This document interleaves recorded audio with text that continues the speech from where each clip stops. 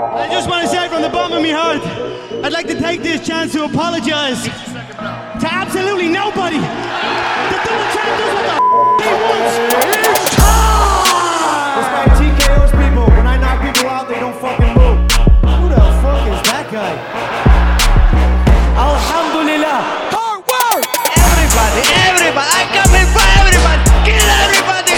I'm the champ, I'm the king, kill everybody. We the best. Let me tell you something. I don't want peace. I want problem. Always.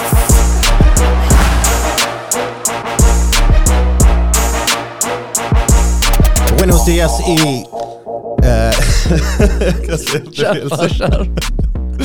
Buenos días y bienvenido a la Chefsmällspodden, un podcast de fighting. Mi nombre es Sebastián Venel Martínez, el reportero de Suecia, MMA más hermoso y mejor también. Y conmigo tengo Ali Farai, un hermano muy chistoso con pantalones muy cortados. Alejandro, ¿cómo estás? Muy bien, amigo. ¿Y tú? Estoy fantástico. Bien, también. Y la pregunta är, hur länge ska vi fortsätta på spanska innan... Jag hoppas inte länge till, bror, för det. Sen kan jag inte mycket mer. Jag misstänkte att det var ungefär där det tog slut. Ja, una cerveza, por favor. Ja. Sí. Inte Tengo un gato en mis pantalones. Vilken film var det kommer ifrån? Var det Eurotrip? Tengo un gato, så jag har en katt i mina byxor. Ja. Okej, ja. Det var någon American Pie, det var någon sån typ komedifilm som gjorde det som det enda spanska, det var skämtet, det var det enda spanskan killen kunde. Ja. Fan vad skum grej att kunna. Men ja. Verkligen. Det får mig att ifrågasätta, alltså det finns folk som gillar katter, gillar hundar för mycket, du vet. Kanske till och med före detta mästare, I don't know. Ja. Det finns anklagelser där ute, vi får se. Faktiskt, allegedly. Men idag är ingen speciell dag, i och för sig, jag vet inte vilken dag detta släpps på. Men det är ingen speciell dag just för att det är inför Noche UFC, vilket faller samman med Mexikos nationaldag. Så vi tar givetvis och firar det med lite speciellt te. Yes, bravo juice. Salud. Salud. Kom igen. Han bara klunkar, mannen. Jag har det i blodet redan. Ja, snart har jag det också. UFC Noche. Noche UFC. Noche UFC. Buenas noches. Exakt. Trevlig kväll. Ja. Eller god kväll. Det är konstigt att de bara kör Noche UFC för att det är liksom UFC-natt men inte UFC Fight Night. Så det är det anspelar på? Ja, det var det exakt. Okej, fan. Ja, okej. Det var inte som mer än så alltså. Nej, jag hade önskat att de gjorde någonting lite mer imponerande av det, men... Ja. Hur långt sträcker sig din spanska förmåga? Det där var ändå lite... Alltså så, det kändes som att du hade bra flyt i det, men det känns också som att du har övat in det lite. Behövde inte öva så... Jag tänkte mer, hur ska jag presentera det på ett sätt som de som kan spanska kommer kunna relatera till. Ja. Liksom typ, det är killen med shortsen som Felipe Lima brände. Ja. Liksom, jag kan klara mig på det. Alltså det är typ... Jag pratar spanska så som min mamma pratar svenska. Liksom. Okay. Man hör väldigt tydligt att det inte är... Att du är en gringo. Ja, att det inte är hemspråket och grammatiken är liksom... Ja. Vänta, gringo, det är väl som brassarnas creonche? Alltså... Ja, fast egentligen alltså, i Mexiko så säger vi att bara gringos säger gringos, mexikaner säger gabacho. Gabacho. Ja, så om det är någon som använder gringo så vet man typ det är en gringo.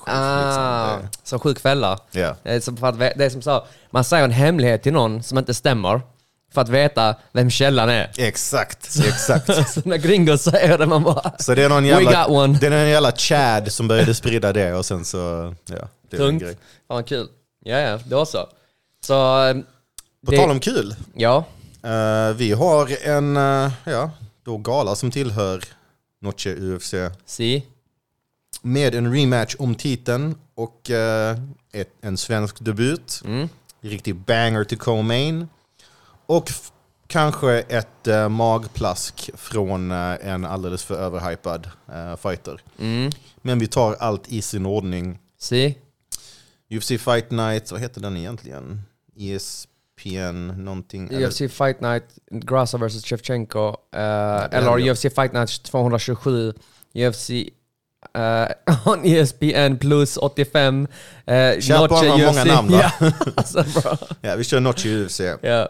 I huvudmatchen då, den nykrönta mexikanska mästaren Alexa Grasso. Nu snackar vi. Yeah. Jag gillar denna. Mycket bättre. Mycket bättre. Alltså bror, ska det här vara varje match? Eller? Varje match som har en mexikaning. Okay. Ja. Klagomålen får ni skicka till Käftsmällspodden helt enkelt. Ja, deras Instagram. Inte till mig. Deras Instagram. Exakt. Jag har inte ens tillgång till den, så jag kommer inte få något hat överhuvudtaget. Det är det jag menar. Det kommer till Andres. Andres bara, det räcker. Sebastian, byt ut den. Han kommer vara lika trött på det som Filippe var på dina shorts. Så. Bror, men samtidigt frågar man var jag köpte dem. Så, men han kanske ska ha det typ till sina speciella dejter eller någonting sånt. Ja, bror. Han visar lite extra kött. Ja, det är ju korta nog för att vara lingerie. Så, så Alexa Grasso... Jag har inget att dölja, som sagt. Ja, exakt. Ja, det märks. Alexa Grasso gör sitt första titelförsvar mot den forne dominanta mästaren Valentina Shevchenko. Här har vi lite av första matchen. Och Grasso gjorde ju ändå en väldigt, väldigt stor skräll som på ett sätt påminner om skrällen vi fick se i helgen mellan Izzy och Sean Strickland. Frågan är då, var det bara en skräll att hon råkade få ryggen vid helt rätt tillfälle, eller har hon faktiskt vad som krävs för att besegra Shevchenko en andra gång? Ja, alltså kollar man på matchen i sig, hade det gått i domslut. Om jag frågar dig, vad tror du om det här? För det var ju en rond kvar. Det är mycket tid att göra saker och få saker att hända. Men om du fick gissa, hur hade det domslutet gått objektivt sett? Typ 49-46 Shevchenko. Okej, så 4 ronder mot den. det... Och då menar jag tycker att det den var... ronden som hon vann på, att jag tänker att okej, hon kanske får nedtagningen men hon får inte avslutet. Ja. Utifrån det. Alltså jag blev imponerad av Grassos förmåga i matchen. Taktiskt sett så jag tyckte att Grasso hade en fördel. Taktiskt sett hade hon en fördel. Alltså sen executionmässigt, det gick inte hela vägen hela tiden. Men hon hade en bra gameplan. Jag tror när hon kommer in i den här matchen så kommer hon ha ännu bättre gameplan. Men jag fick intrycket av att Shevchenko, det var inte meningen att hon skulle brottas. Men hon kunde dra fram sin brottning och förlita sig på den. För fötterna så tyckte jag att Grasso fick det bättre av Shevchenko. Så hon pangade upp henne på fötterna där man kan ändå argumentera för att där Shevchenko brukar få mycket mer utdelning än sina motståndare. Alltså, Grasso har bra boxning, det kan man inte underskatta. Även om det är från en lite halvkonstig guard liksom, som liksom känns väldigt hög och som är mycket mer anpassad för boxning än MMA. Så tycker jag också att den verkade funka. Mina minnen från det är att jag var överraskad över att Grasso inte blev totalt uppäten på fötterna. Men att det ändå typ kändes som att allt det mest betydelsefulla, liksom alla de största slagen och sparkarna kom från Shevchenko. Liksom sparken och allt det där. Så jag vet inte, alltså, om de möts 10 gånger skulle jag ändå gissa på att Shevchenko förmodligen vinner majoriteten av de gångerna. Men sen samtidigt känns det som att det är ett stort skifte i MMA just nu, där vi ser alla stora dominanta mästare börja tappa tronarna. Liksom det hände Izzy, det hände Usman, det hände Shevchenko. Amanda Nunes hade tur att hon stack innan någonting sånt där hände, för vem vet annars, typ Raquel Pennington eller något. Alltså du vet, nu när Strickland har slagit Izzy i 5 ronder så känns det typ vad fan som helst kan hända. Ja, och alltså jag börjar ha mindre och mindre svårt att tro på varför sådana här saker händer. Sådana här otippade saker. Alltså på papper var det jätteotippat att Izzy skulle bli besegrad så sätt. Men historiskt sett, nu råkar det vara så att många gamla champs råkar ut för detta ödet samtidigt. Alltså på tidslinjen som vi har framför oss har det hänt relativt på kort tid. Sterling också. Exakt. Så det som är till mästarnas nackdel, som vi har snackat om jättemånga gånger, är de har fightats länge. Det finns hur mycket material på dem som helst. Du kan studera de här fightersen. Har du en bra coach och du har en bra förmåga, så kan du göra en gameplan som kan besegra en fighter. Det har vi sett om och om igen. Och det är det som händer. Vi ser Edwards gjorde det. Vi ser O'Malley gjorde det. Vi såg Strickland göra det. Och jag tror inte, alltså jag tror att Grasso hade kunnat göra det, även om hon inte fick submissionen sist. Men det hade inte förvånat mig om hon gör det nu. Ja, alltså faktiskt, det finns väldigt mycket att säga om det där. Att desto mer du fightas, desto mer footage finns det på dig. Och jag tyckte även typ vid riktigt dominanta fighters som typ GSP började man se det lite grann mot slutet. Där vissa fighters började plocka upp vissa små nyanser. För att du kan bara vara felfri så pass länge. Efter ett tag så kommer du börja visa vissa saker. Jag tyckte att till exempel att Izzy visade att han har ingen B-plan. Det är bara counterstriking. Han kan inte, alltså där hade han behövt lite offensiv brottning för att bryta upp tempot lite grann. Sen så i det avseendet så ser jag Shevchenko som mycket mer komplett. Hon är ju ganska underskattade fällningar och brottning och grappling överlag. Men hon är också en av få som faktiskt kan säga det var lite mer av en crank. Eller hur? Ja, precis. Ja. Men då kommer Grasso säga hey, a tap's a tap. Exakt. det alltså till då poängen med att som jag sa då, att Shevchenko tänkte nog inte brottas så som hon gjorde den matchen. Men hon behövde det för att hon blev slagen på fötterna. Och det är en fördel för Shevchenko att hon har möjligheter till en B-plan. Sen tror jag fortfarande att om man kollar, alltså du har så många matcher där Shevchenko brottas, där hon trippar folk höger och vänster, hon tar ner folk höger och vänster, hon slår dem på fötterna höger och vänster. Du har inte så mycket mer kvar i MMA-gamet som inte vi har fått se från Shevchenko. Faktiskt. Så en strategi för Grasso till exempel är okej, vi vet om att hon kan ta ner oss. Bra. Så hur kan vi sätta henne i lägen där vi försämrar hennes förmåga att ta ner oss? Så till exempel, många saker jag såg som gjorde att Grasso blev nedtagen ifrån, till exempel i förra matchen. Det var inte för att hennes takedown defense var dåligt, utan snarare att hon slog på ett sätt som gjorde att hon hamnade i lägen som gjorde henne särskilt sårbar för att bli nedtagen. Och Shevchenko, som den veteranen hon är, utnyttjar det varje gång. Så du kan se många gånger där Grasso slår och så sträcker hon sig. Alltså när du har ditt huvud så långt framför ditt främre knä, då har du ingen balans. Du kan basically lyfta på ditt bakben. Det gör att det är jättestationär måltavla. Och Shevchenko bara såg liksom money in the bank och hög på nedtagningarna direkt. Så Shevchenko har möjlighet till B-plan.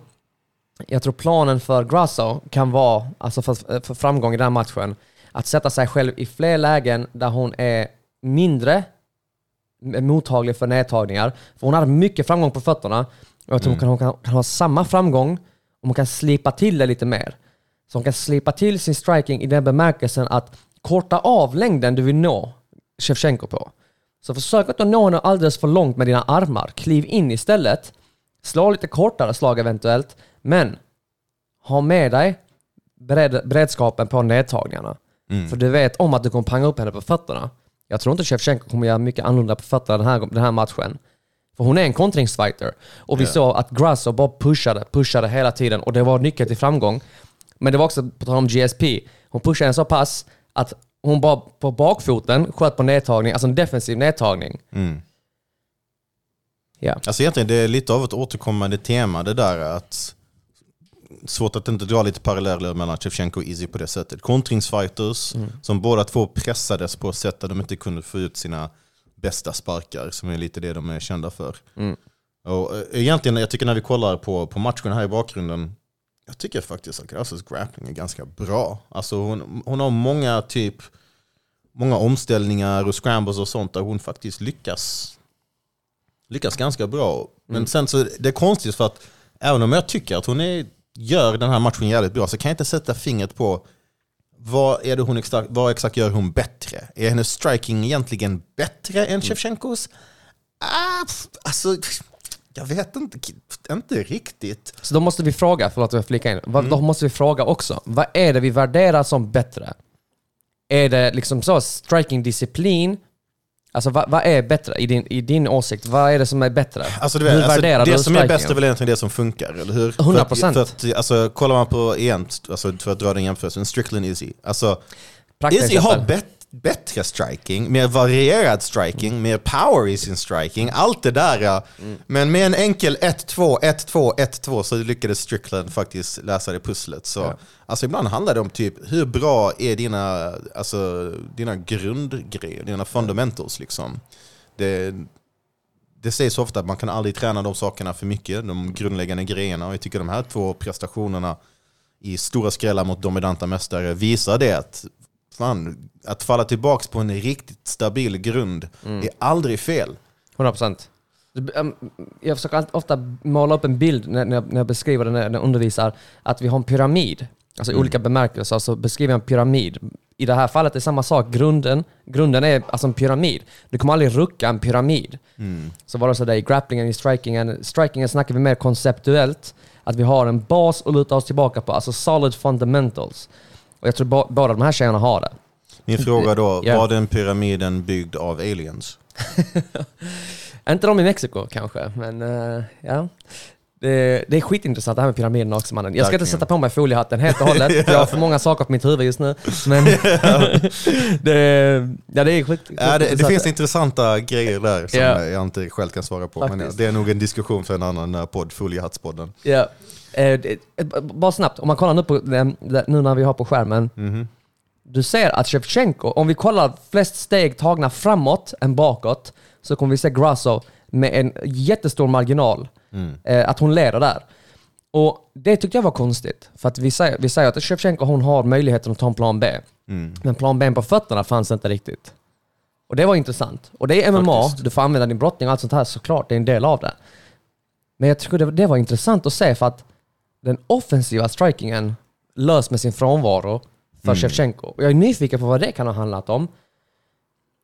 Så ja, alltså all cred till Grasso och vad hon lyckades göra på fötterna.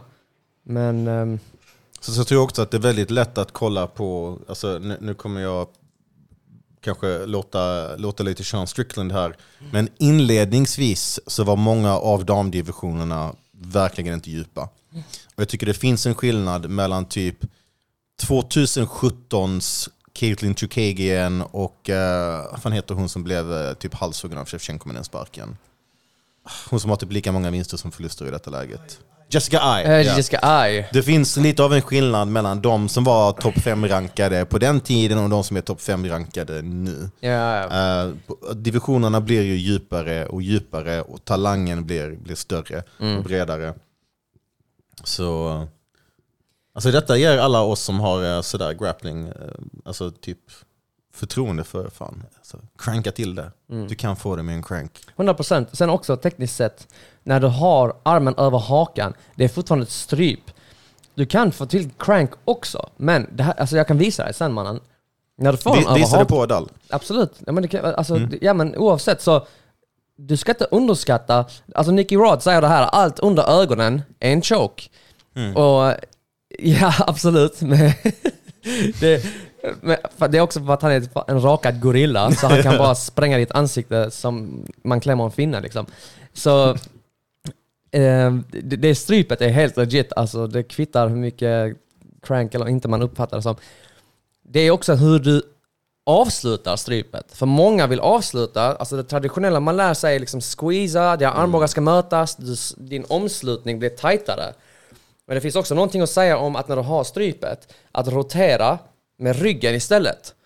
Och det tycker jag är underskattat. Och då blir det mycket mer av en blodstryp än vad det blir en crank. Ja. Men blood choke. Det är som i Naruto, typ bloodbending. Den förbjudna sorten. Eller hur, Adal? Ja, alla weebs där ute håller på att gå crazy just nu. Men då låter det som att för att jag tänker hela tiden så här typ, fan, logiken säger en sak. Men detta säger något annat. Och nu har jag fått bekräftelse från Alejandro att nej, det blir and still. Ska vi bara för att vara djävulens advokat, för det finns ju såklart, vi måste nyansera bilden lite. Du har fortfarande veteranen i Shevchenko. Du har pressen på Grasso. Hon fightas på Noche UFC. Hon är liksom i spetsen av vad som är det mexikanska kortet. Hur hon handskas med de här omständigheterna omkring. Det kan finnas en viss liten momentumfördel till Shevchenko i den bemärkelsen. Ja, det är sant. Det var ju Diego Lopez, killen med världens bästa frisyr i Grassos hörna. Grassos hörna för övrigt, så jävla fet. Så sjukt strategiskt, vad heter det? Men strategiskt grymma. För det finns många fördelar för Grasso och det finns många fördelar för Shevchenko. Hon är veteranen, hon har alla skillsen. Hon kan också sadla om och komma och chocka. Frågan är bara hur villig hon är att sadla om mitt i matchen och göra någonting hon är obekväm med. För det är någonting som, alltså när du ligger under på fötterna, det är jättejobbigt. Och du vet, om man säger go for broke. Ja, faktiskt. Det är jättejobbigt. Alltså för man tänker alla har en puncher's chance, men det är ingen som säger att han har grapplers chance. Liksom. Nej. Alltså, det finns en risk att Shevchenko gör Shevchenko-grejer och gör det till en riktigt tråkig match där hon vinner på poäng. Håller det så långt bort som möjligt och sådär typ bensparkar sig till 3 ronder. Och sen kanske sådär sista 30 sekunderna nedtagningar. Det är sant, det finns nog risk för det.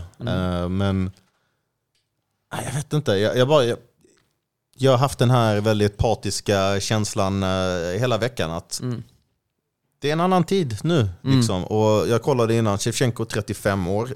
Vilket inte är jättegammalt egentligen, speciellt i damdivisionerna. Traditionellt sett så, lite som tungviktare, så brukar damdivisionerna åldras lite långsammare.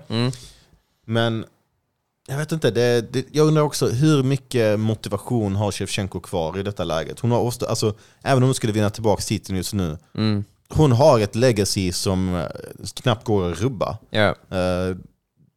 Är hon verkligen där så pass mentalt? Hon förlorade en match som alla förväntade sig att hon skulle vinna. Hon fick den obligatoriska returmatchen omedelbart. Alltså, hon kan absolut göra det tråkigt. Men jag undrar om hon som titelutmanare kommer våga göra det. För att det är en sak när du är på toppen av berget, så kan du kanske poänga dig till några förluster för att det är så viktigt att hålla den platsen. Och det finns också den här to be the champ, you gotta beat the champ. Vilket ibland inte stämmer, men jag tycker många gånger så ser man lite av det i vissa domslut.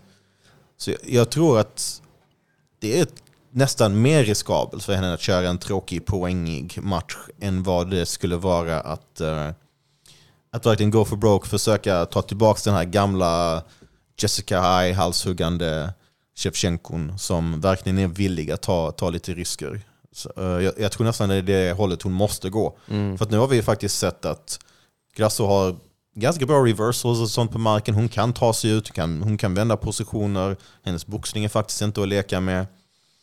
Det var så, jag tror faktiskt hon kan få det gjort en gång till. Jag tror att det blir ett domslut den här gången, för att jag misstänker att Shevchenko till varje pris inte kommer att slänga not spinning shit. Hon lärde sig den läxan. Och så kommer Grasso från den här konstiga liksom garden som nästan ser nybörjaraktig ut, men som funkar. Jag tror hon får det gjort. Jag tror domslut den här gången. Ja. Alltså, okej, då ska jag vara lite kaxig och säga att Grasso avslutar henne igen. Ja, så hjärtat säger avslut, gärna säger domslut. Men jag kan säga att få det gjort. TKO denna gången. Nej, förmodligen inte. Submission igen skulle jag gissa på. Ja, mer sannolikt. Man har inte sett de sårbarheterna i Shevchenko och TKO. Alltså tänker du på fötterna och sen avsluta på marken då, eller? Yeah. Ja, det är mer sannolikt i så fall än att hon håller nere Shevchenko typ eller något sånt. Eller att hon bara får till någon riktigt bra position med en Dagestani handcuff och liksom efter ett tag bara typ hey, you gotta protect yourself, och sen så händer det inte. Och, ja, det skulle jag kunna se. Men vi lutar åt med Grasso. Ja. Så, korta ner det lite grann, annars kommer avsnitt var alldeles för långt. Sen, för att fortsätta fira denna mexikanska kvällen, så har vi en match mellan en amerikan och en australienare. Men jag kan förlåta det, för det är faktiskt en banger till match. Det är en riktig banger. Kevin Holland mot Jack de la Maddalena. Ja. Alltså, vilken matchning. Jag gillar verkligen detta. 2 stycken topp 15. Visst är båda 2 topp 15 rankade? På rak arm skulle jag vilja säga. Det Måste fram tycker rankingen. jag väl de borde vara. Men du har 14 rankade Maddalena och 13 rankade Holland. Okej, så båda 2 är precis där uppe. Ja. Så det är liksom slaget om att komma klivet närmare topp 10-rankingen. Och du har bara 2 grabbar som ändå är så hypade i sin egen bemärkelse.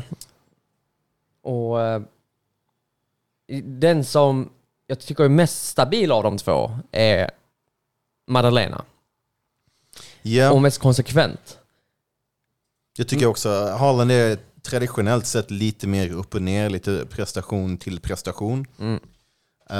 Det skulle jag definitivt hålla med om. Och sen så hypen och medvinden som Maddalena har just nu i UFC, den är svårare. Sen fick jag lite problem senast. Så jag visste att jag skulle ta upp det, och det är helt befogat. Och det är det många kommer att kolla på i hans senaste match. Yeah. Så om vi kollar på vilka omständigheter han tog den matchen, hur han vann den matchen. Han hade en match veckan innan egentligen. Det blev framflyttat en vecka. Han får en ny motståndare på kort varsel. 2 nya motståndare. 2 nya motståndare. Först så skulle det vara Josiah Harrell som ersatte Sean Brady, och sen så ändrades det till Basil Hafez. Så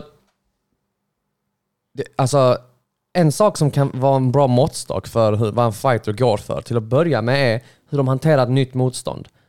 För det som är fördelen på den här nivån är att man kan förbereda sig på en fighting-stil. Och nu ändras det plötsligt. Det betyder inte att du inte kan fightas bara för det. Men det kommer ju rubba såklart det man har förberett sig på. Kommer du in på kort varsel, du har inget att förlora, du har allt att vinna. Möter Maddalena också, mycket hype. Du har jättemycket att vinna på det.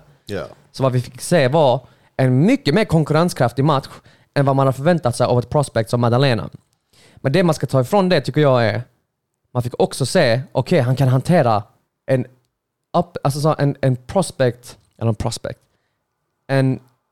kort varsel motståndare som ger han mycket skit. Och jag tyckte helt ärligt, Maddalena gjorde strategiska misstag i den matchen. Yeah. Jättemånga strategiska misstag. Så det är helt befogat att kolla, okej, split decision vinst sist. Vad hände med dina knockouts, mannen? Så jag tycker också det finns något att säga om att vad gäller typ den stående fightingen så tyckte jag Maddalena var överlägsen. Så blev han nerhållen ganska mycket utan att jättemycket hände. Jag kan förstå att ge Hafez de ronderna, men sen samtidigt, och då har vi inte uppdaterat kriterierna till att skada är viktigare. Så bedömningsgrej, så jag kan ändå förstå det. Och fan vad brutalt det såg för övrigt ut när han håller i Hafez hand och boxar honom med den andra. Alltså det är sådär en konstigt brutal grej. Påminner om när Holloway tog Ortegas händer. Ja, och visade honom hur man ska blocka. Han bara så här blockade. Okej, nu gör vi igen. Det finns ingenting mer förnedrande än det. Alltså.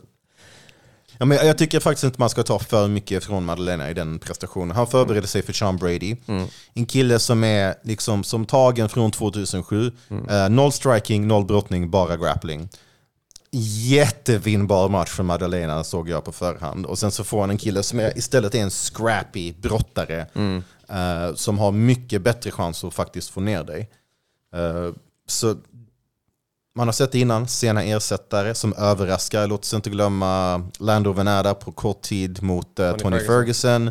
Finns flera andra exempel också där typ någon kommer in på kort notis med en helt annan stil, överraskar favoriten lite grann, för de har liksom i flera månader drillat samma grejer om och om igen för denna specifika stilen. Och styles make fights. Det är därför, återigen för att anknyta, därför fighters som Grasso och Strickland faktiskt kan övertyga. 100%. Sen så, bortsett från den prestationen där igen, jag tycker ändå att han var jävligt bra. Damn, alltså den här Southpaw Maddalena. Alltså vad han gör med folk på fötterna. Ja, jag har kaos med folk. Man. Det är så vackert att se. En sak jag tyckte dock se, som var en chink i hans armor, som är helt och hållet upp till honom. Strategiska beslut han gjorde som var riktigt tröga. Typ han hoppade vid några tillfällen, hoppade han på guillotine och grejer. Ja. Och för mig var det helt ofattbart.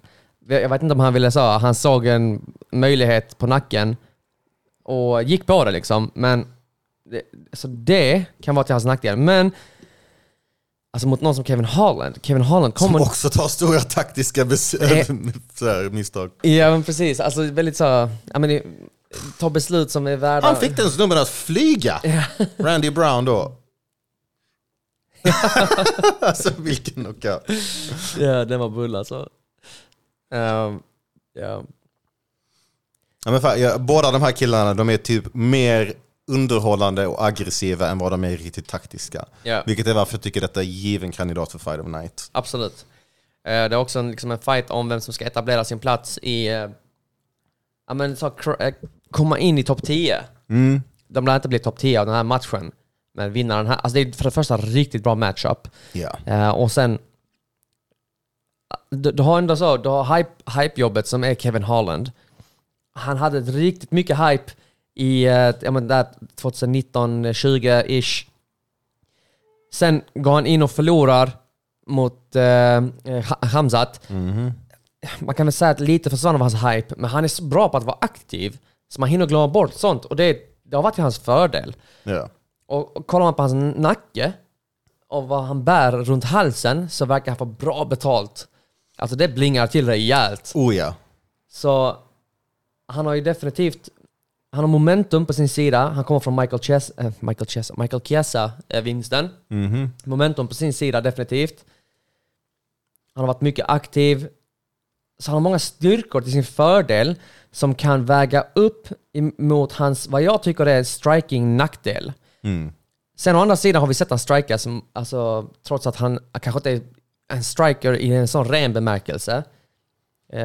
Hans styrkor har ändå, vi har upplevt varit framförallt hans brottning som har fått hans striking att lysa igenom.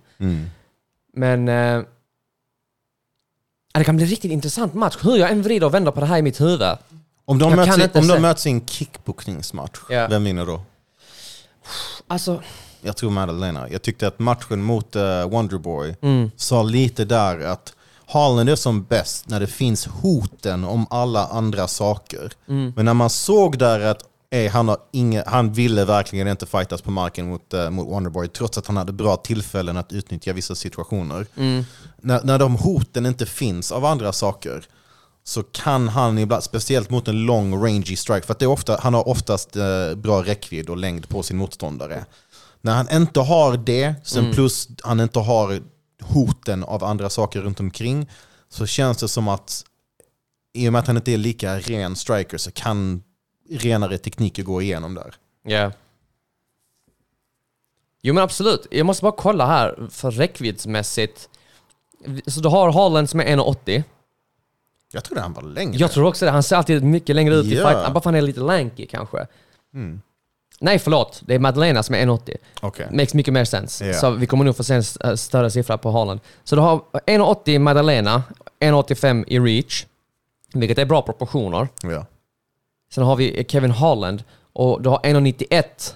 Han har 206 centimeters reach. Yo! Det är jättemycket. Det är jättemycket, mannen. Så det har definitivt en räckviddsfördel. Så han kan ställa till det genom att han kan pricka på längre avstånd än Madalena. Men jag kan också se hur Madalenas offensiva press kan ta bort lite av den här styrkan. Komma innanför den räckvidden lite grann. För, alltså, jag tycker Madalena gör sitt bästa arbete när han är sådär typ in the pocket och typ duckar undan slag och kommer med snygga kontringar mot kroppen och huvudet. Jag tror inte han vill fightas en sådär typ sparkdistansduell med Holland.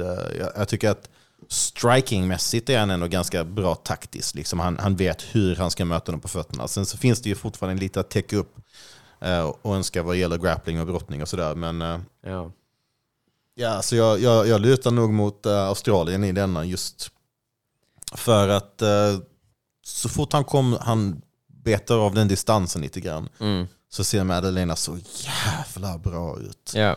Och är det lite hype-tåget som man har fastnat på, vet du vad, det är möjligt. Holland är en veteran sådär, som har gjort bra saker mot bra motståndare. Han har mött en konsekvent bra, alltså högre nivå av motstånd genom sin karriär. Men det är inte konstigt, han har varit i UFC länge. Han har gått med matcher. Men inte bara att han har gått matcher, Sebastian. Han har också varit villig att ta matcher. Ja. Och det är många som har varit i UFC lika länge som honom som inte har gått så många matcher. Jo, ja. Jag har 0 exempel, men alltså, vi snackar mycket om Holland för att han har varit så aktiv. Han var liksom Mr. Covid. Alltså, i den bemärkelsen. Så... Ja. Nej, men jag kan också tänka, jag kan säga Madalena på papper i alla fall, och kollar man på bådas matcher bredvid varandra, och så säger man okej, vem borde vinna en sån här match? Vem kan man säga går längst i UFC? Så skulle jag alltid luta åt Madalena. Faktiskt, alltså även trots att Holland har riktigt bra vinster och sådär, så ja, jag tycker också det känns som att det är alltid sådär 2 steg fram, 1 steg bak med honom på något sätt. Absolut. Så det och en intressant grej är, som vi inte kan förutspå på något sätt, är Holland, han har nu resurserna för att lägga ner på sin träning. Han har råd med mycket mer nu när han har tjänat så mycket pengar. Han har uppenbarligen motivationen till att bli bättre. Han vill fightas, han vill bli bättre. Jag kan inte komma på att han har uttryckt en ambition om att bli mästare, men det kan vara så att vi får se en helt annan Holland eventuellt, bara för att det är, han har en tuff motståndare i Madalena framför sig. Och det skulle också kunna vara så att vi får se liksom så en breakout, alltså performance av Holland, där han har tagit sin träning till en helt annan nivå. Och det skulle vara jätteintressant. Men faktiskt. Ja. Men ja, det är sant. Alltså, det känns mer som att Holland är i sådär money making business snarare än att försöka bli mästare i business. Så att jag kan faktiskt inte heller komma på att han har uttryckt det intresset.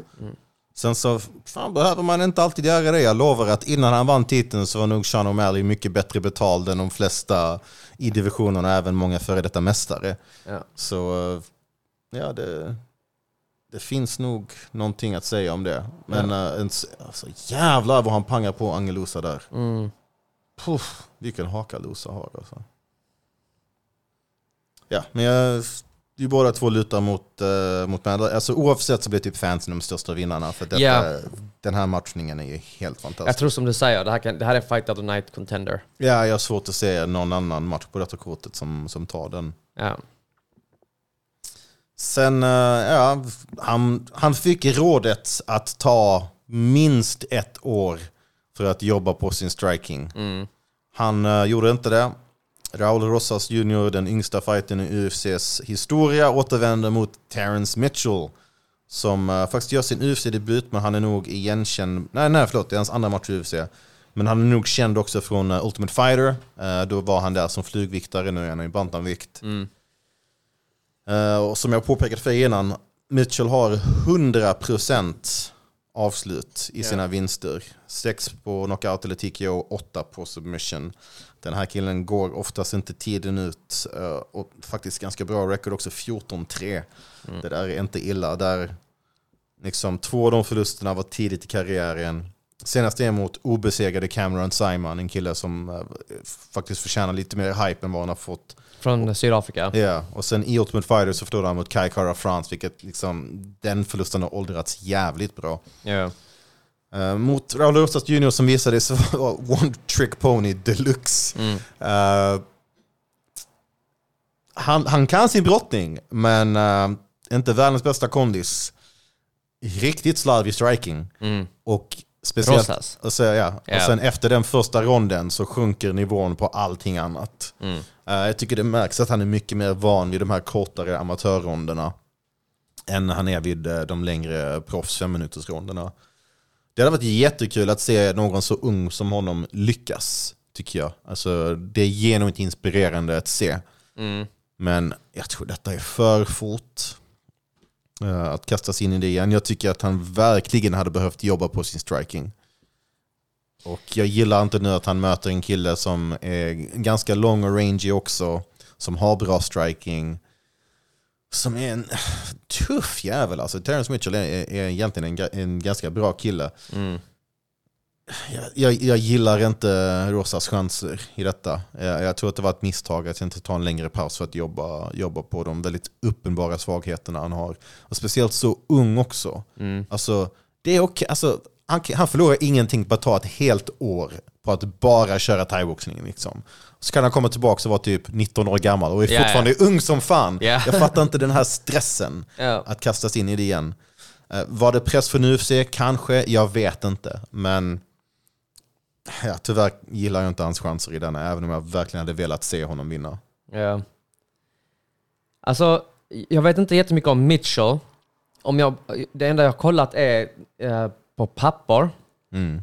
Det är jättesvårt att jämföra. Du har en ung up-and-comer i Rosas. Okay? Så vi vet om att han vill ha matchen till marken. Vi fick också se sist mot Gutierrez att får han inte som han vill på marken, då blir det problem. Och jag tyckte dock att hans förra match var mycket mer... Rodriguez var det, inte Gutierrez, rasist.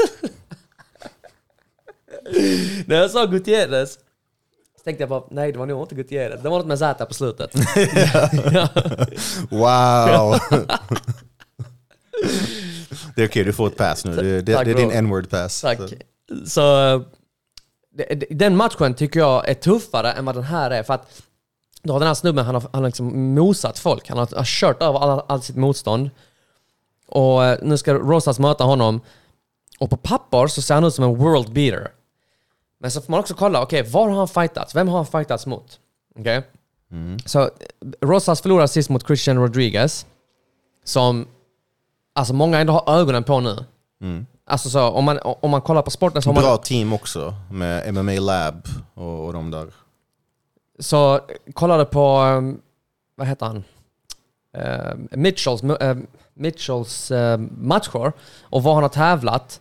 Så med fördomar så tänker man okej, han är från Alaska. Han har fightats mycket i Alaska. Och säg mer än en fighter från Alaska som du känner till. Sarah Palin. Ja, hon är väl en politisk fighter kan man säga. Ja. Nej, men så Jared Cannonier är den enda vi vet egentligen från Alaska. Fan, är det inte lite ironiskt att de enda fightsarna vi känner till från Alaska är svarta? Alltså, det är faktiskt rätt sjukt. Men alltså, det är en white-ass delstat långt norrut. Det är bara snö liksom. De flesta ser ut som snö. Faktiskt.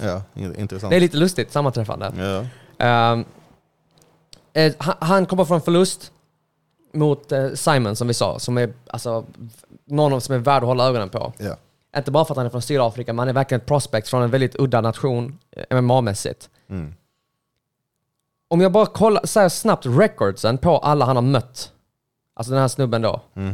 Så Mitchell, hans senaste motståndare, förutom Simon då, var 4-1.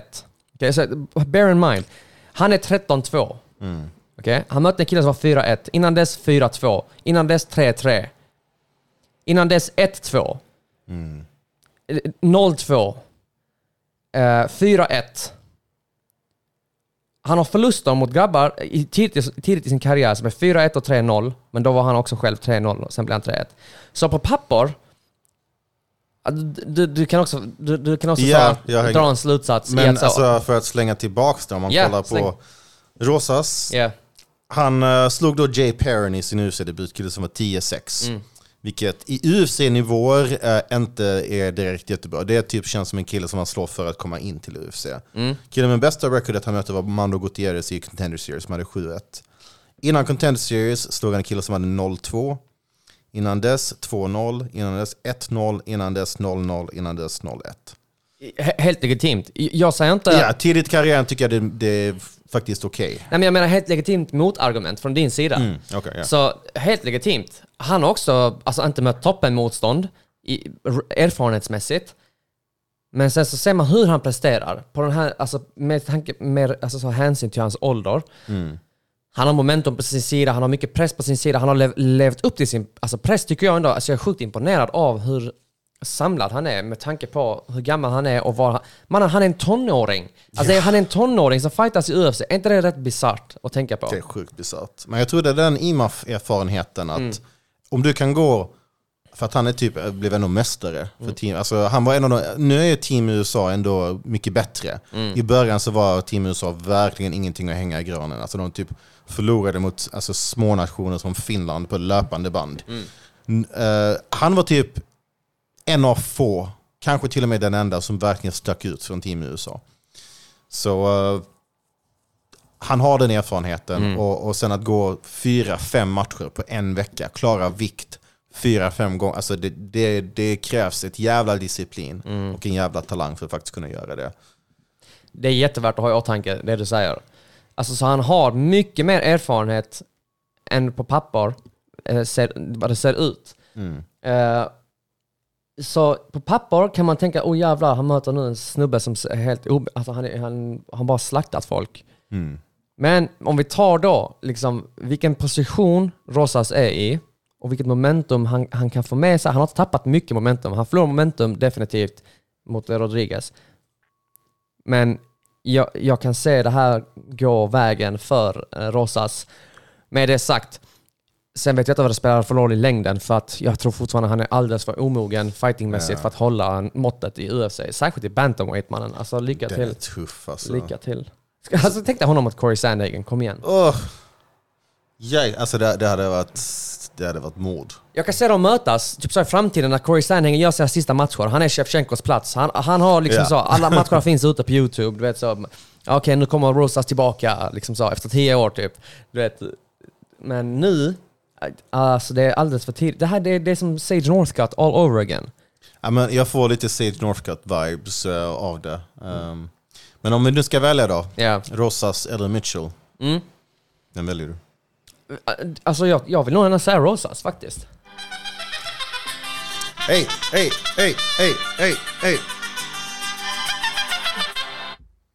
Perfekt. Fick vi en till anledning att spela låten. Men du sa inte din prediction. Alltså när du tog upp det här med Mitchells avslut och sen just det att fightas i Kanada, det är nog inte många Alaska, som är, men Alaska. Snörlike, det är nog inte många som inte är lastbilschaufförer på sidan som fightas i sådär Alaska Fighting Championship. Jag har sett lite bilder på deras galor. Det är liksom typ hälften av de som är i publiken kör lastbil, andra hälften är fiskare. Så, och samma gäller de som fightas i burren. Vet du vad? Med den brottningen han har och den pressen. Vi har sett Mitchell var lite sårbar tidigt. Så vet du vad? Du övertygade mig. Du övertygade mig. Jag kör också på Rosas. Yes. Och i nästa så har vi, vad ska man säga? Alltså, lättvikt är ju så otroligt talangrik viktklass. Detta är inte en topp 15-match, men det är liksom typ topp 20, topp 25-ish match. Daniel Seluber mot Christos Giagos. Giagos känns som att han har varit med hur länge som helst, men han har ju 2 vändor i UFC. Killen som alltid kommer nära topp 15, ibland kanske till och med rankad på 15:e plats, men lyckas inte riktigt ta sig längre. Och han möter ju då Golden Boy Daniel Seluber, som är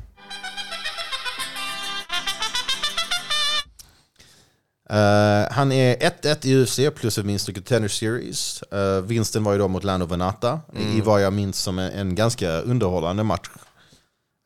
Sen förlusten då mot Trey Adgen, vilket är alltså det mest white trashiga namnet jag kan minnas på ett tag av någon anledning. Jesus Christ. Vet du vad Trey Adgens, för att understryka white trashiness, vet du vad hans smeknamn är? Samurai Ghost. Det är typ namnet på en Counter-Strike-spelare så här, 2003. Faktiskt. Ändå fett mannen. Samurai Ghost. Och så är han straight, alltså supervit. Liksom, jag tror det här kan bli en ganska rolig match faktiskt. Jag tyckte att Zeluber såg väldigt, väldigt bra ut mot Lando Venata. Han förlorade domslut då mot Agden, men jag tyckte, vad jag minns så visade han en lite potential där. Och alltså vi vet ju att Giagos är en tuff jävel som oftast är en bra måttstock för liksom, är du redo för topp 15 motstånd? Liksom det är ungefär den nivån han håller för det mesta. För att, jag menar, hans förluster, det är mot bra killar. Thiago Moises, Arman Sarjukian, Charles Oliveira, Drakkar Close, liksom. Det är alla killar som verkligen hör hemma i topp 15. Kanske Thiago Moises lite mindre så i dagens läge. Men hans vinst är inte riktigt mot de bästa killarna. Liksom, han kan absolut slå Sean Soriano och Ricky Glenn typ killar. Men frågan är, kan han slå Daniel Seluber? Så du har Saluber som är, vad blir han? Han är yngre i alla fall. Up and comer-ish. I MMA i alla fall. Tränar på Extreme Couture. Och tar sig an liksom en veteran. Alltså det är som du säger, jag kunde inte sagt det bättre. Han är en bra måttstock. Giagos är en bra måttstock för om du förtjänar plats i topp 15 eller inte. Det kan bli en intressant match. Jag kan säga definitivt, alltså Zellhuber har nog räckviddsfördel mot alla i i lättvikt. Bra jabb också. Ja. Så jag kan säga många fördelar för Zellhuber. Jag kan också säga att det blir en riktigt tråkig match faktiskt. För att Zellhuber, alltså nu när vi kollar på hans match här, så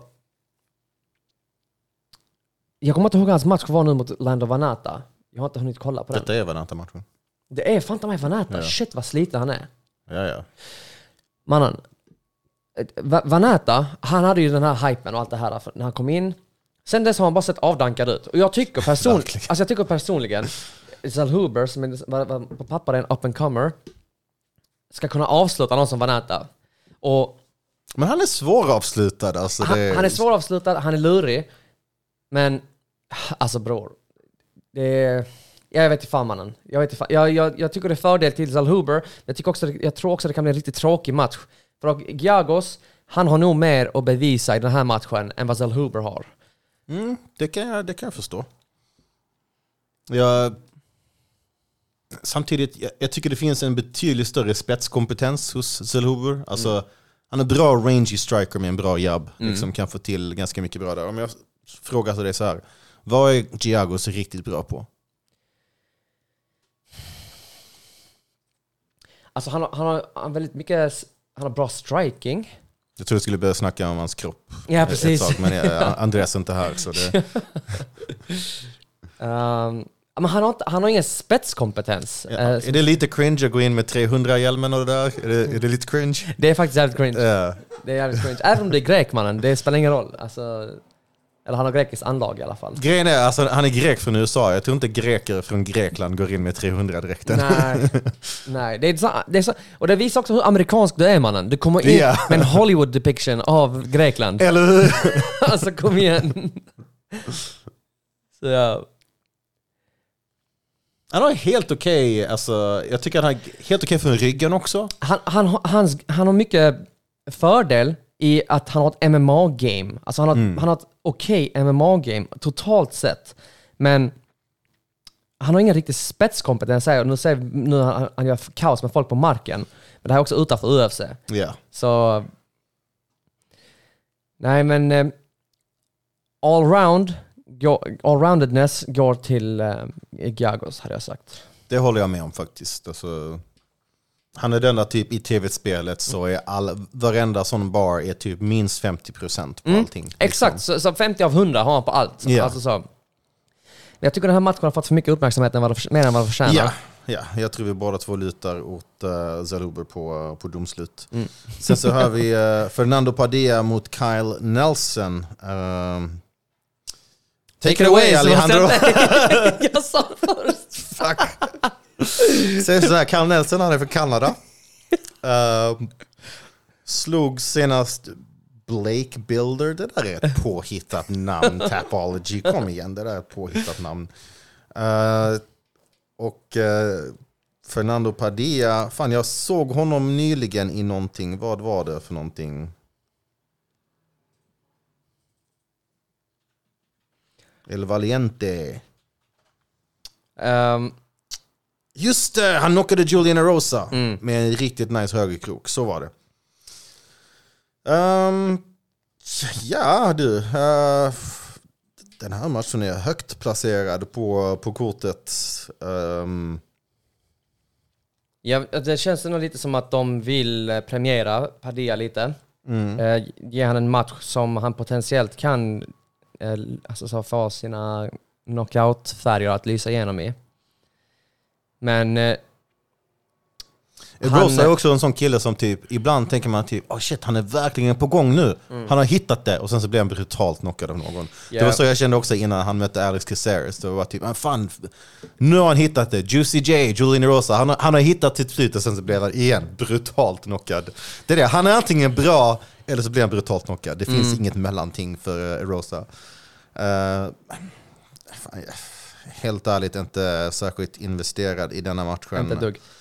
Sen om man ska kolla på Nelsons senaste statistik så är det ganska mycket rött och inte så mycket grönt där. Och mot namn som vi känner igen också. Så. Ja. Så gissningsvis så ser UFC en möjlighet att kanske bygga någon i fjärdeviktsdivisionen. Sen så har han redan 1-0 mot mexikaner i UFC. Nelson då, han har slagit Polo Reyes. Sen så var Polo Reyes aldrig särskilt bra. Det mest märkvärdiga med honom var att han kallades Marco Polo Reyes. Vilket... Fiffigt. Ja, det är kul i 5 minuter. Jag säger... vet ni vad, när jag känner mig osäker så säger jag... Yes, Team Padilla. Sen Lupi Godinez mot Elise Reed. Jag tycker Lupi Godinez lite ojämn, men oftast ganska kul att se på. Skön personlighet också. Hon har haft lite svårt mot mer etablerade fighters i UFC. Medan Elise Reed inte riktigt någon som jag tycker sticker ut överhuvudtaget. Jag har inte varit särskilt imponerad. Jag tror inte att någon av de här två är framtida UFC-mästare. Men jag tycker jag har sett lite mer hos Godinez som talar för att hon tar detta. Och du som är så insatt i denna matchen, Alejandro, vad har du att säga om den? Alltså, en intressant fakta om Godinez är att hon kom in i UFC på sin 5:e match. Och att komma in i UFC på sin 5:e match är dels alltså, talande för... Alltså man skulle kunna tänka sig att det är talande för förmågan hos en fighter. Men nej, absolut inte. Hade jag inte sagt. I det här fallet så är det mer talande för divisionen hon fightas i. Yeah. Och hon mötte... vad heter hon? Cynthia Calvillo? Nej, Penne. Jessica Penne, ja. Ja. I sin UFC-debut. Alltså tuff fickla, strawweight. Den har alltid varit... Vad ska man säga? Ja, men den här... jag tycker strawweight har hållit måttet mest i alla fall. Och om man ska säga... alltså, det där händer mig så ofta när jag har den stolen. Adal, vi måste fixa det. Om man ska ta typ bästa damdivisionen, jag tycker stråvikt utan tvekan. Yeah. Alltså den har typ alla de största namnen förutom Shevchenko och Amanda Nunes. Så har den liksom ändå typ Zhang Weili, Joanna Jędrzejczyk, Rose Jonas. Den har så många, alltså till och med fighters som typ aldrig kommer att bli mästare, men som man ser hela tiden, som typ Angela Hill, Michelle Waterson, alla de här namnen, ändå 100%. Karaktärerna, alla de finns i stråvikt. Yeah. Så... nej, men så, mannen, det enda jag skulle kunna ge dig är att kolla på papper och säga vem hon har mött, och jag skulle bespara dig den långsamma tragedin. Och hon kör MMA-matte. Elise Reed har förlorat mot Loma Lookboonmee medan Godinez har slagit henne. Jag tycker det är en bra vinst. Alltså Loma Lookboonmee, skit underskattad. Alltså. Det är en bra vinst. Så bara baserat på det hade jag sagt fördel. Men också mannen kommer in på sin 5:e match och alltså, hon har bra record nu. Yeah. Så ja, visst, hon kanske inte har fått några namn som vi skulle kunna säga mycket om, förutom Loma Lookboonmee. Men jag tycker hon verkar mer stabil. Alltså, hon har slagit Cynthia Calvillo också, men det betyder så lite i dagens läge. Hade det varit för 5 år sedan, man bara yo! Men, ja, det är typ så. Henne minns vi för att hon var associerad med Diaz. Typ så. Yeah. Alltså, eller hon fick den associationen. Ja. Ja, men då säger vi båda 2. 100%. Sen, vad mer har vi? Hur många matcher är det på huvudkortet? Det är 1, 2, 3, 4, 5 matcher på huvudkortet. Okej, det var mer än täckt huvudkortet. Så Ali, vad sticker ut, eller ja, vi vet vad som sticker ut på huvudkortet. Det går så för att säga. Vi kommer såklart se Josefine Knutsson äntligen. Prelims, menar du? Innan vi kommer till Josefine, en intressant dammatch också. För det första, Kopylov är också intressant. Roman Kopylov. Jag tänkte att vi tar lite under kortet ändå, men att vi måste göra ett speciellt segment. Men ska vi ta lite under kortet först och sen avsluta med Knutsson? Absolut, det tycker jag. Roman Kopylov, han kommer nog vinna på brutal knockout, tror jag. Det är inte omöjligt. Så, bara så för att tramsa lite. Du har, vad fan heter Ben Askrens son? Chase Hooper, Chase Hooper, Ben Askren och Kopylov. Ja, faktiskt. Pokémon Evolution. Klockren Pokémon. Hur många Pokémon Evolutions finns det i UFC? Det finns väldigt många. Sen ska jag också tala för att det är svårt att hitta en unik stil rent utseendemässigt, estetiskt i MMA. Ja, alltså du har ditt hår och du har shortsen. Liksom. Ja, exakt. Och tatueringar. Tyvärr har vissa tatueringar också. Ja. Det är en cool match. Det kan definitivt bli en bonus där till Kopylov. Jag tycker Kopylov har sett riktigt bra ut på senaste. 3 raka vinster, alla på ganska grova knockouts. Senast mot Claudio Ribeiro där han faktiskt förlorade första ronden. Förmodligen för att han var distraherad av Ribeiros frisyr som var typ 4 olika frisyrer samtidigt. Jag blev distraherad av att se det. Men sen så ljudet av den knockouten, jag minns vi kollade på det här. Alltså det var verkligen så typ någonting man hör på en baseballmatch. Josh Fremd, hans smeknamn borde vara Josh Not Your Fremd. Det är faktiskt bra. Kom in med 2-0. Han missade vikten senast mot Jamie Pickett. Vann ändå ett domslut. Jag har inte sålt på honom, kan jag säga. På Fremd? Ja. Jag har dålig koll på honom. Jag vet bara Kopylov har definitivt förtjänat en plats på min hornhinna. Ja, jag är väldigt hypad på Kopylov. Så vi säger där. Tracy Cortez, yes. publikfavorit. Det var det jag skulle säga. Alltså, ja, absolut mannen. Vad menar du med det? Nej, men för att hon är så duktig fighter. Ja, exakt. Och 10 fight win streak, det är inte illa. Och inklusive en kontroversiell vinst över Erin Blanchfield. Som många vi tyckte att hon förlorade egentligen, men... Ja, och bara att även om vi vinner ett kontroversiellt domslut mot någon som är ett sånt hype job nu. Det är mer än vad de flesta har gjort. Absolut, det är jättevärdefullt ändå. 10 fight win streak och den här fighten mot Jasmine Jasudavicius det är en sjukt bra match. Rankingmässigt vad de är också. Jag skulle inte kunna göra den här matchen. Men det är därför också jag är inte anställd av UFC. Men att de gör den här matchen tycker jag är riktigt fett. Och men det är en intressant matchning för vem som får en etablerad plats i under topp 10. Som får en cementerad plats under topp 10. Så jag måste rätta mig själv från många avsnitt sen när jag sa att Jasmine Jasudavicius var hon som före detta strippan som hoppar upp i allas armar. Jag blandade ihop henne med Vanessa Demopoulos. Två knepiga efternamn. Ja, exakt. Alltså båda två låter lite liknande. Alltså, så lika är väl inte namnen egentligen, men man fattar. Ja, men jag fattar absolut missförståndet. Men alltså, jag tycker det som sticker ut mest från Demopoulos är att hon slog Miranda Maverick. Maverick är ändå någon som har haft ganska mycket hype också, som kanske inte har helt levt upp till det, men det är ändå en väldigt stabil vinst, skulle jag säga. Tracy Cortez, numera separerad från Brian Ortega, så inte längre det snyggaste paret i UFC. Så det finns en chans. Ja. Hon slog Melissa Gatto. Senast Gatto var jag lite hypad på ett tag för att hon fick den här riktigt snygga knockouten mot Sijara Eubanks med kroppspark. Men jag kan väl också kanske tycka att Tracy Cortez har matchats lite snällt. Absolut, jag tycker också det.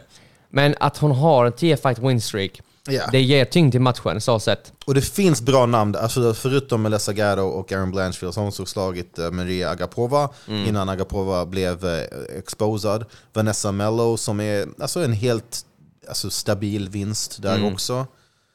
Hon har dock inte bästa avslutsstatistiken, får man ändå säga. 80% av vinsterna på domslut. Ja. Men Jasudavicius har en bra chans att synas här och få briljera lite. Men även hon, alltså riktig decisionator. Ja, så det är det.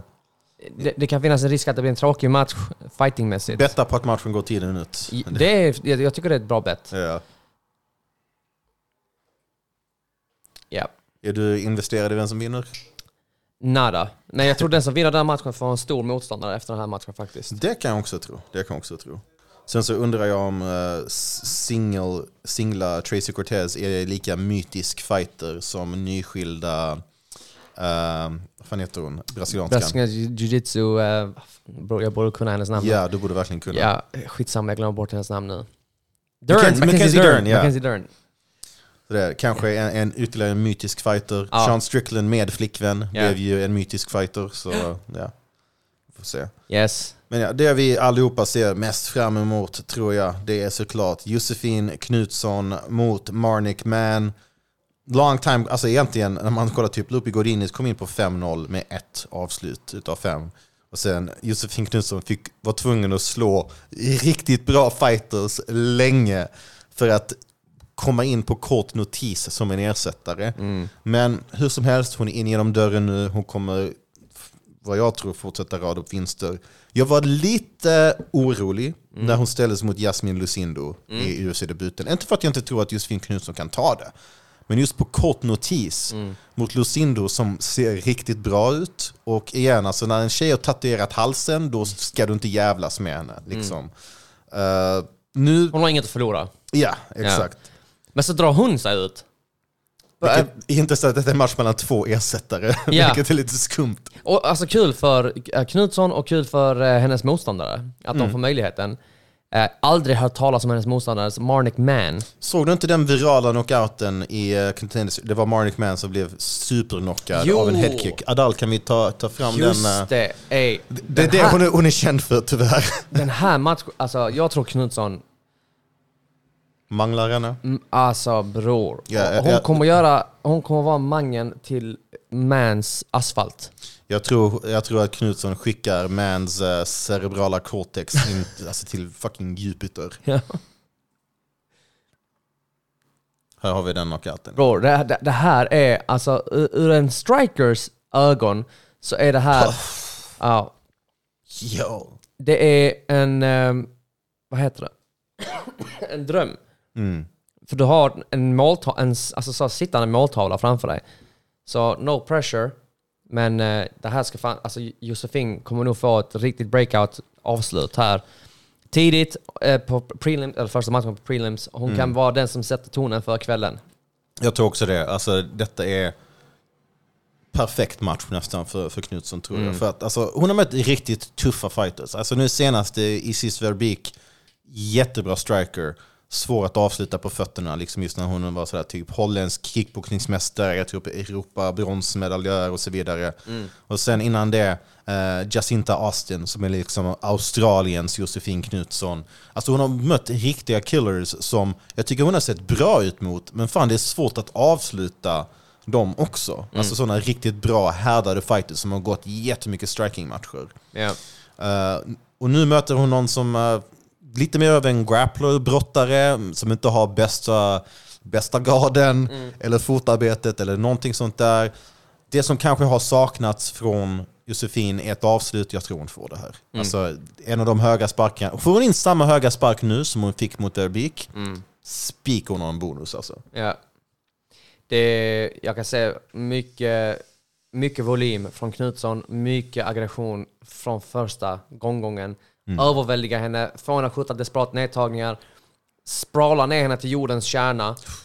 Och efter det så är det bara alltså så, leka med maten, tror jag. Alltså no disrespect nu till hennes motståndare. Men jag kan se det framför mig. Alltså, du kommer in nu, UFC, du får en bra matchning här där du kan få dina skills och verkligen skina. Och jag tror vi kommer få se det hända. Ja, verkligen. Väldigt, väldigt bra sagt där. Jag känns nästan som en skräddarsydd motståndare för Josefine. Faktiskt. Och det är sjukt hur allting bara sammanföll som en slump.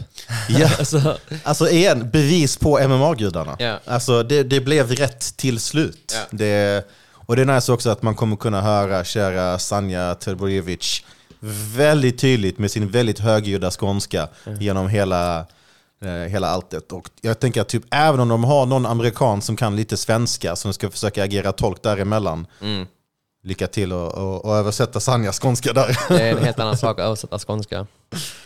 Ja. Det är roligt för det är många som kommer till Sverige som lär sig svenska och sånt. Så frågar man, men hur går svenskan och så vidare. De bara, det går bra. Men alltså, jag har lite svårt att förstå här nere. I feel you man, I feel you. Alltså, det är annorlunda svenska. På min och Nazis första dejt, hon har erkänt i efterhand att hon förstod inte kanske 1/4 av vad jag sa.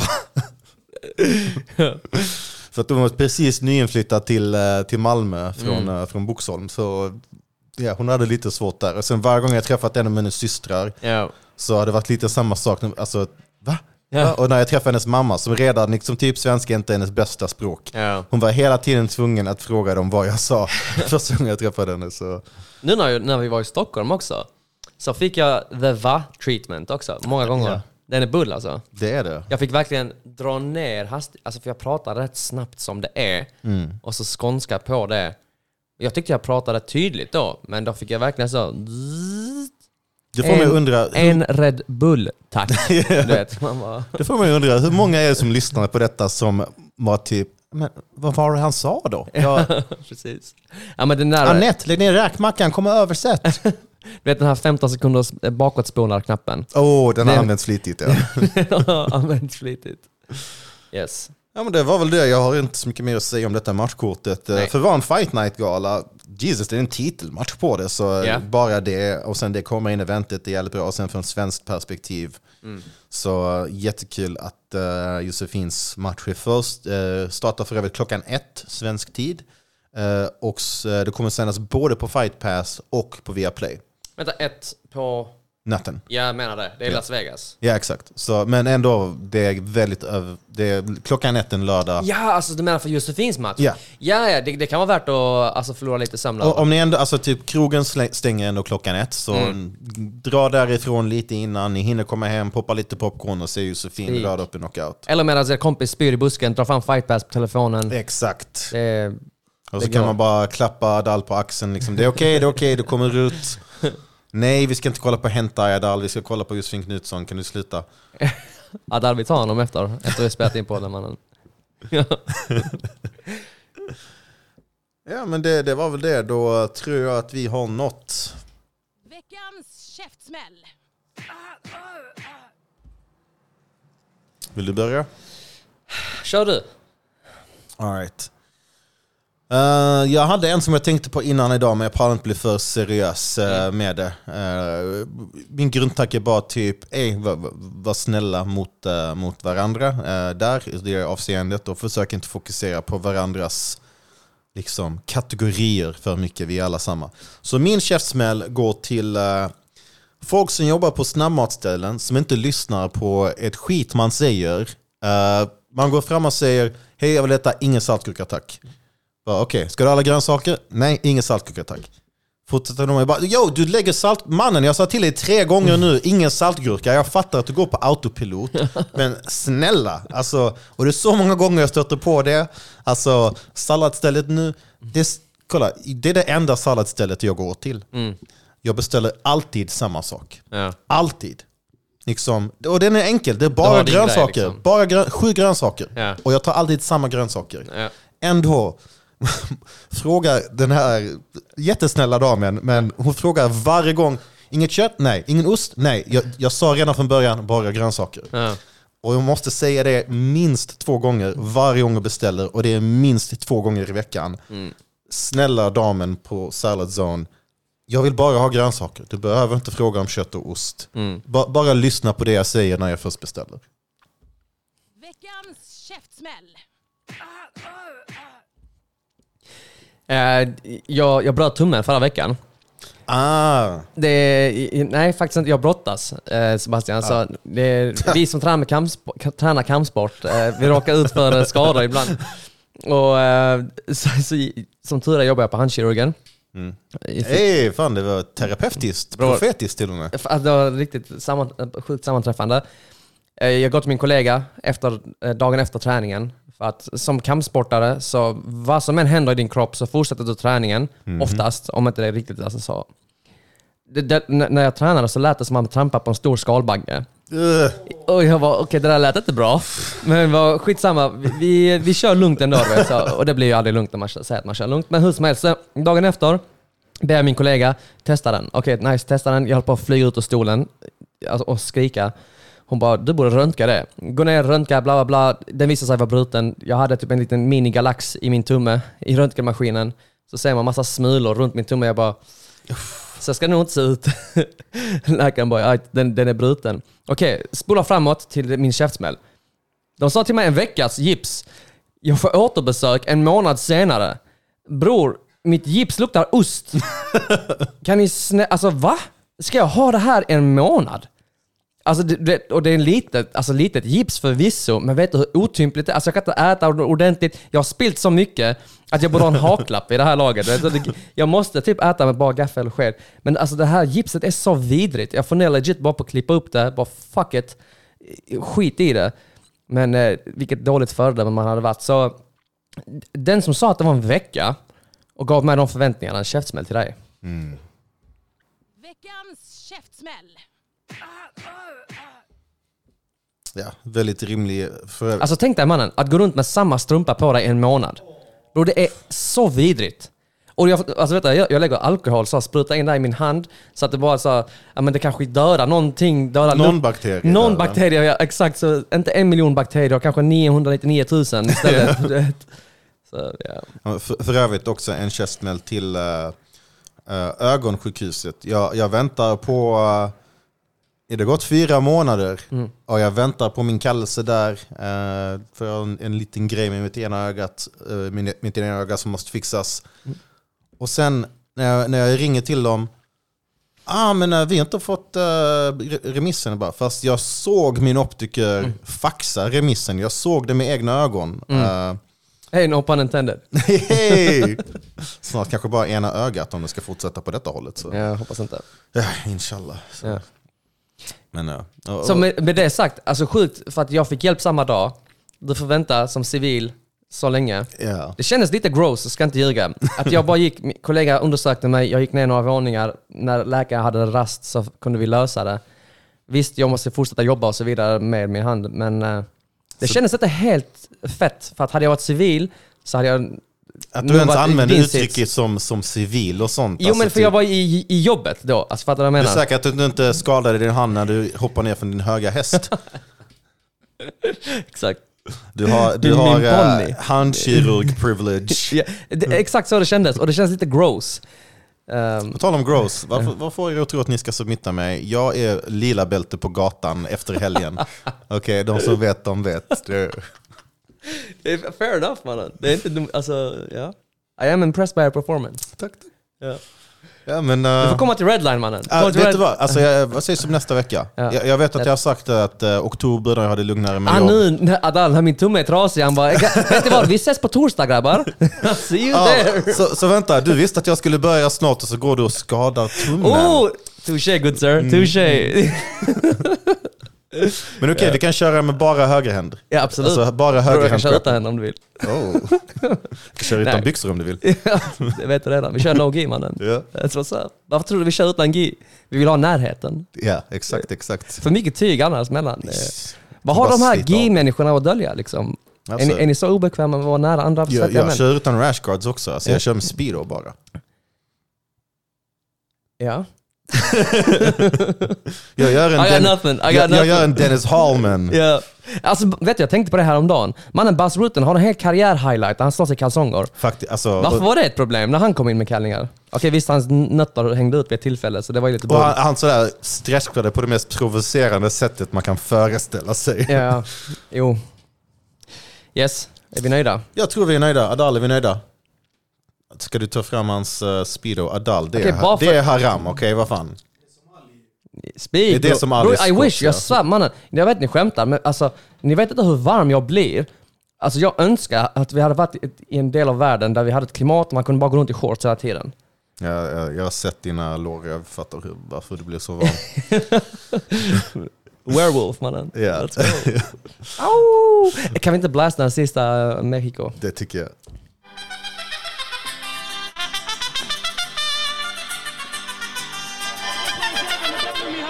Gracias a todos. Vi hörs i nästa avsnitt. Ciao. Hej.